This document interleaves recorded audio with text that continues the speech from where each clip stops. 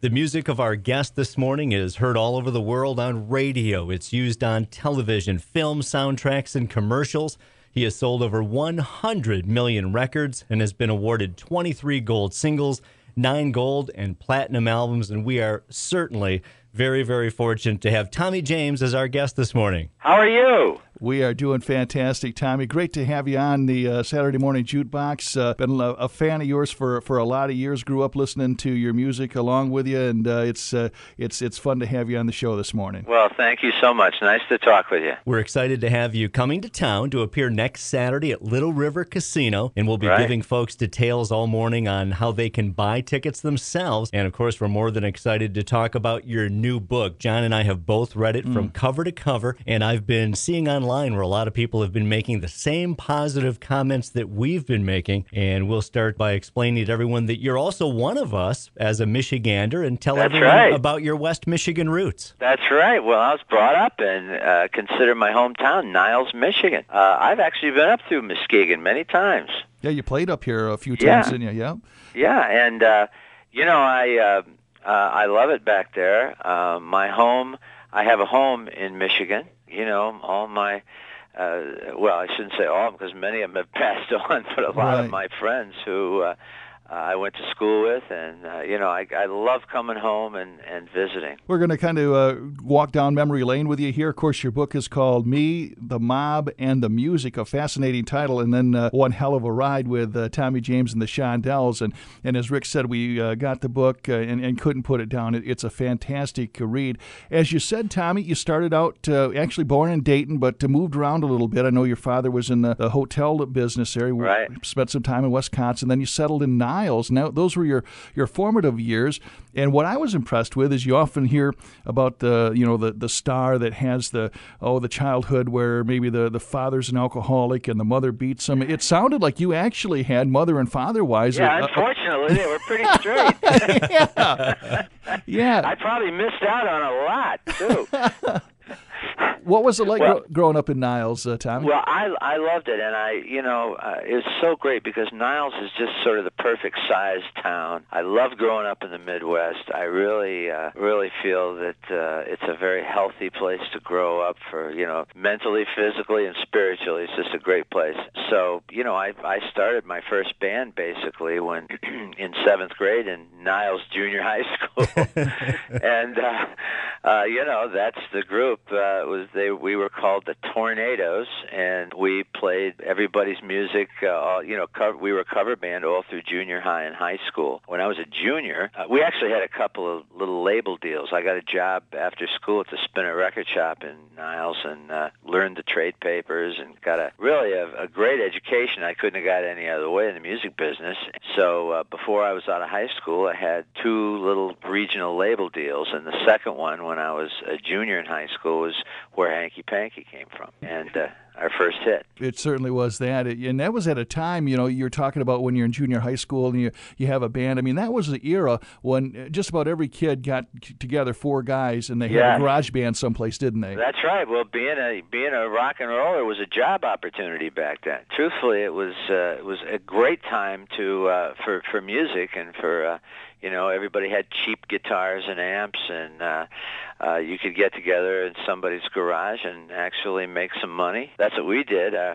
We played sock hops and American Legion halls and Elks clubs and all that stuff. And when we recorded Hanky Panky, we actually changed our name to the Shondells back in '63. The record came out on a little label called Snap Records in Michigan, and we couldn't really break out of Michigan, so the record kind of came and went. So the following year, I graduated from Niles Senior High School, and in '65 took my band on the road, played up through the Midwest, and while I was in Rockford, Illinois, in early '66, the club we were working got shut down by the IRS in the middle of our 2 weeks and went belly up. So we went back to Niles feeling very dejected and very depressed. But that's how the good Lord works, because as soon as I got back to Niles, we got a call from Pittsburgh that Hanky Panky, this record we had recorded 2 years earlier, was sitting at number one and had been bootlegged. They sold 80,000 copies of them, sold them in 10 days, and we were sitting at number one, and they tracked me down, and if I hadn't have been home, if that club hadn't have gone broke in the middle of my 2 weeks, you and I wouldn't be talking here today. From the time your album or your song, your single there, Hanky Panky, went number one in Pittsburgh, you were like the biggest thing in Pittsburgh. Now, your band, the original band that you recorded that with, it was no more, right? It broke up pretty much. We couldn't put them back together. A couple of members had moved away, and so I had to go to Pittsburgh by myself with the record producer, Jack Douglas, who, by the way, was a DJ in Niles at WNIO, where we recorded the record. And so we went to Pittsburgh, and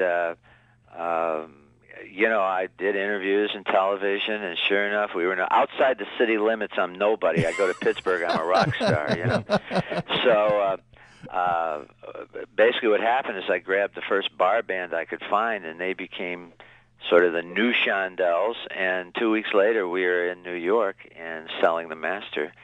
And I don't want to get too long-winded with it, but this was the reason for the provocative title of the book. We got a yes from everybody, Columbia, Epic, RCA, Atlantic, and we're really flying high. And the next morning, we start getting calls back from the record companies saying, listen, we got to pass. Wow. I said, what do you mean we got to pass? And, the last place we had taken the record to, by the way, was Roulette Records. Uh-huh. Finally, Jerry Wexler at Atlantic leveled with us and told us that Morris Levy from Roulette Records, the head of Roulette Records, had called all the other record companies and said, this is my record. Back off. And they did. And we were apparently going to be on Roulette Records. That is actually how we ended up on Roulette. And that's the fascinating thing about reading your book, is that you make it sound as though Morris Levy sounded in person exactly the way he comes across in the book. Well, he did. He was right out of Central Casting, this guy, when we finally met him, I mean, he was a gangster. There's no doubt about it. And of course, what virtually none of the fans knew, and we certainly didn't know, and was that Roulette Records, in addition to being a record label, was also a front for the Genovese crime family in New York. Wow. And this made life real interesting. When we met Morris, he was about 250, 6'4", a very scary and intimidating guy who talked like this. And, played the role great, and he was right out of the movies. The people we were up there with were too. And so this was the beginning of a very tumultuous relationship, and that, in essence, is what the book is about. It's an autobiography with about two-thirds of it devoted to this very dangerous relationship up at Roulette, and it really was.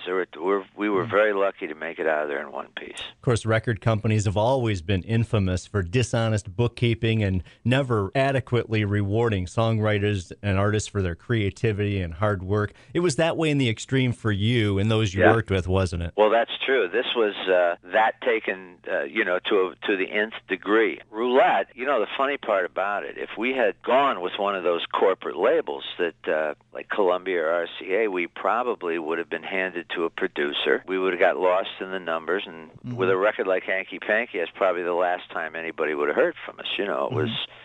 We'd have been a one-hit wonder. At Roulette, they genuinely needed us, though. So that was the other side of the coin, was that, at Roulette, we got treated like royalty at a creative level. It's just that getting your money was like taking a bone from a Doberman. It wasn't going to happen. Before the thing was over, they were into us for about $30 to $40 million, and that's just money we weren't going to see.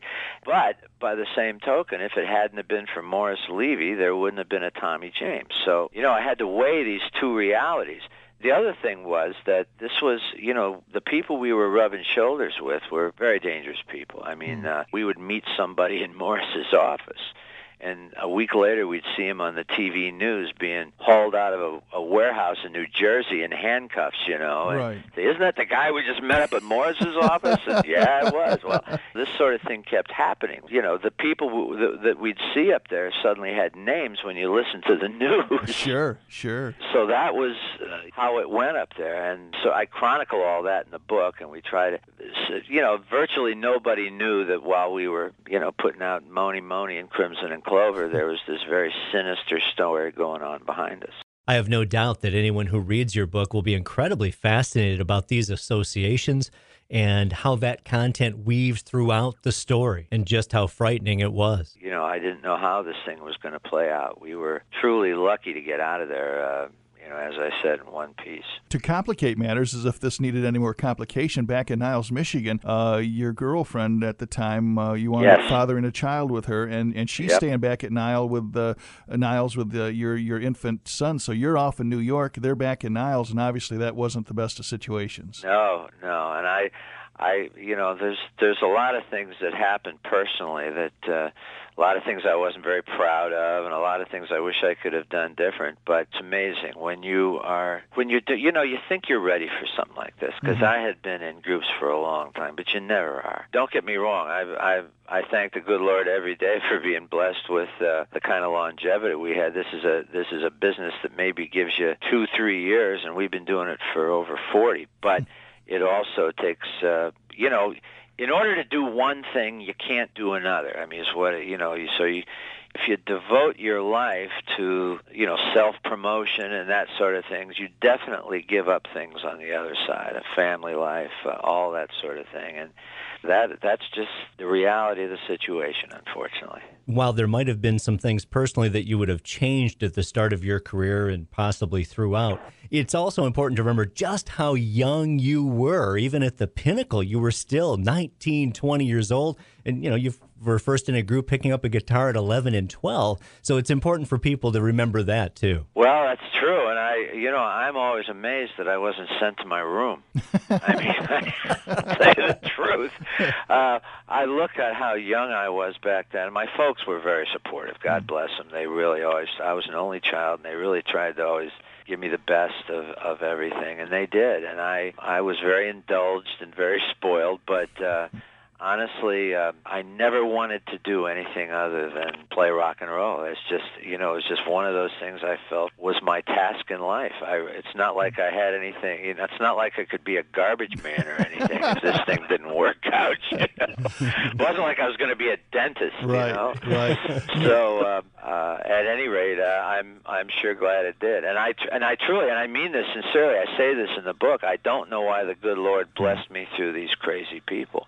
But he did. And you came up at the right time, Tommy. I mean, you're a baby boom kid. As we talked about, everybody had a garage band. You hit it big in '66. You've been going at it now over 40 years. But, you think about I think anybody in our generation, we look at kind of seminal times, and certainly the Kennedy assassinations. And as far as pop music or whatever, it's the Ed Sullivan Show and watching the Beatles on there. And I know that certainly resonated with you as well. Oh, yeah. I mean, all this stuff that you're talking about are things that basically I lived through.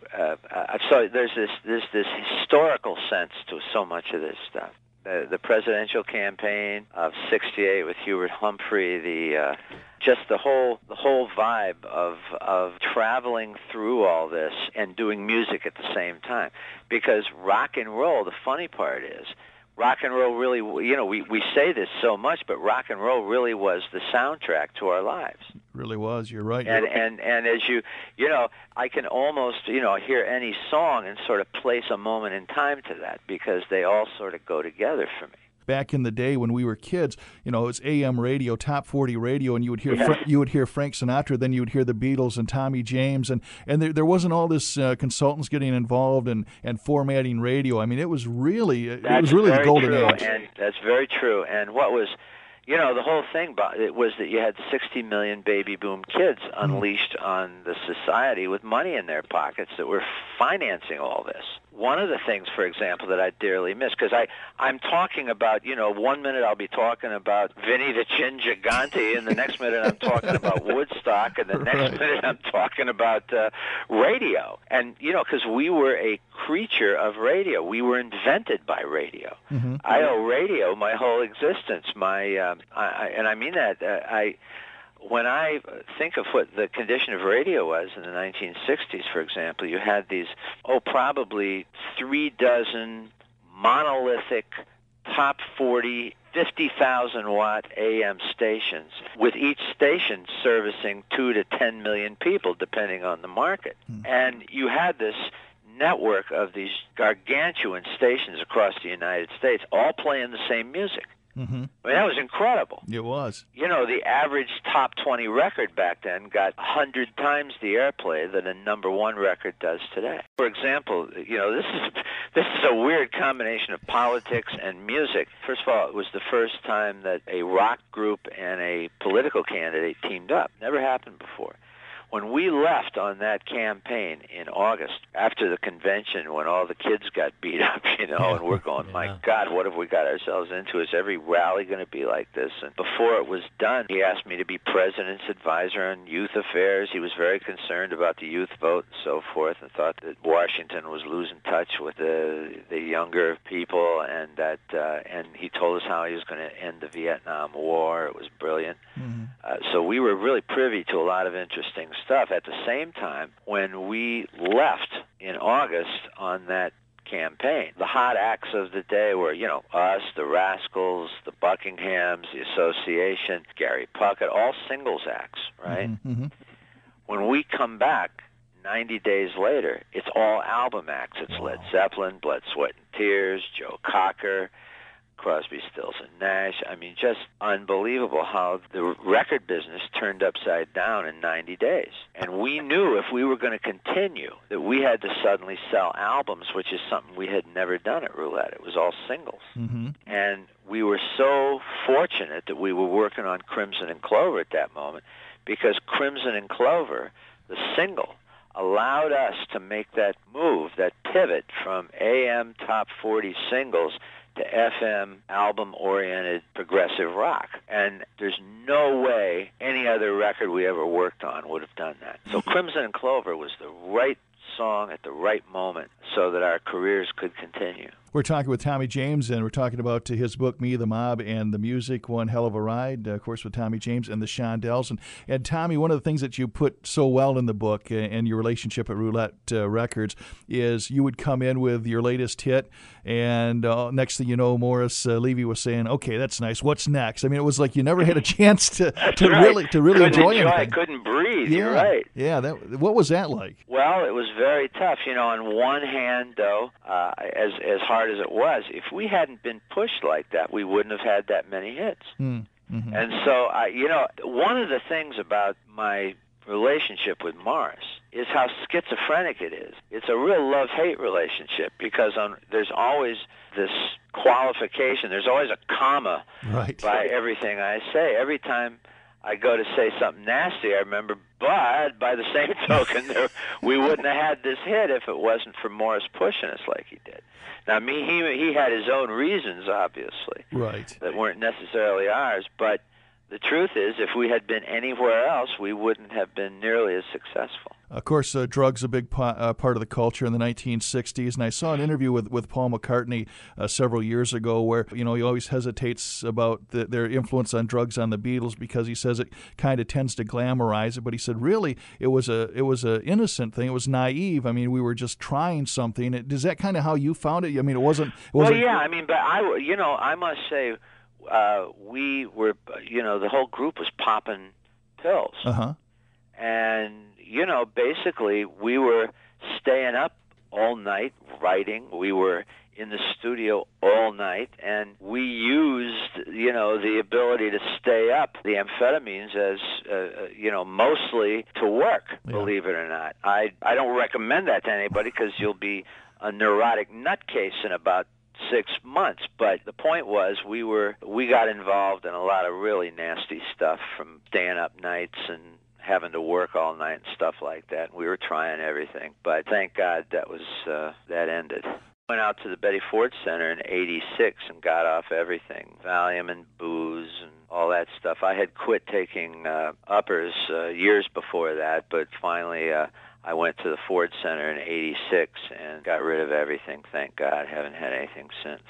You talk about towards the end of the book when you finally go toe-to-toe with Morris, which is no small matter there. I mean, no, that was very very frightening, I got to tell you. And we didn't know how that was going to play out. Yeah, you're basically trying to go to him and saying, hey, you owe me this kind of money. I need the money, right? That sort of a thing? Is that how that all went? Not only, well, it wasn't just that. We would get pulled into these things that he and his friends would get involved in.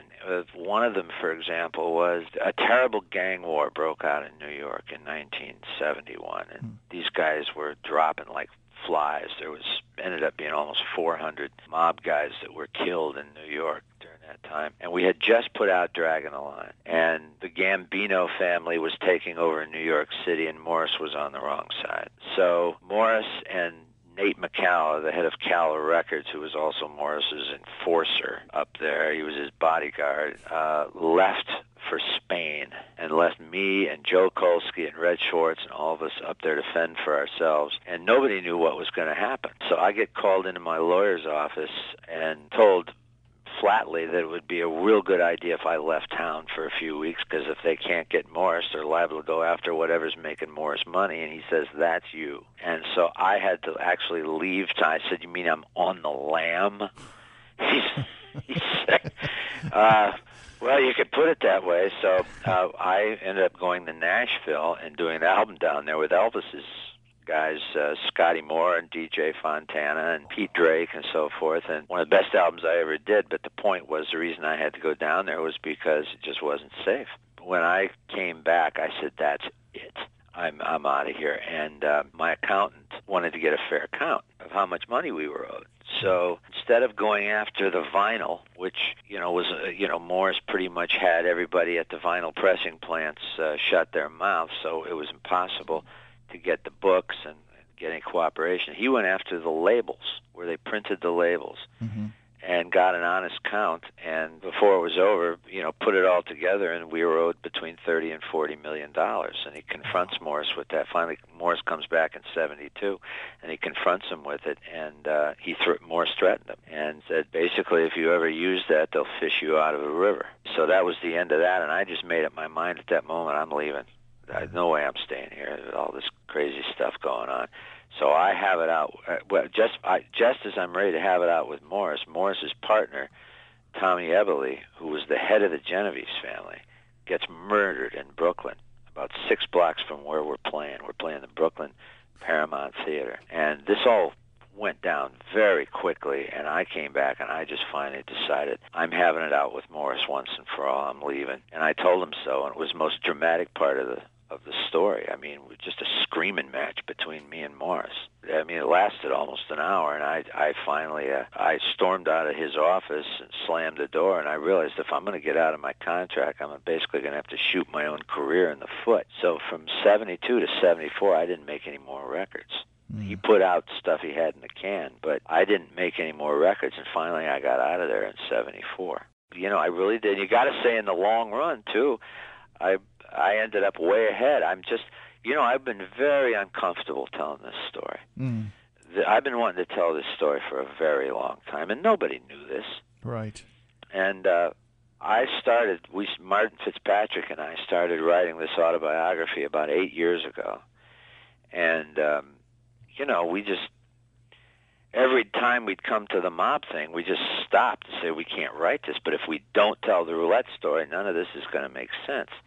So we just put the book on a shelf for a couple of years until December of 2005, the last of I call them the roulette regulars, passes away, and I felt that we could finish the book. The good news is, eventually, you did get paid. Your payday did come, all of the back. And I was telling Rick before we went on here, I said, reading the book, okay, you had to fight for your money, but you got your money, when you were old enough to, I think, appreciate it. I would have probably killed myself with it if I had had all that money in my pocket at that moment. So it was a blessing in a weird way. It was. It really was. And I tell you, the good Lord's looked out for me for a whole lot of years, and he still is. I'm getting to tell this story. The funny part is, telling this story is going to be probably the most exciting and most, I guess, successful thing that I could do. It's going to be the biggest thing I've ever been involved in. It's going to be a movie in another 18 months.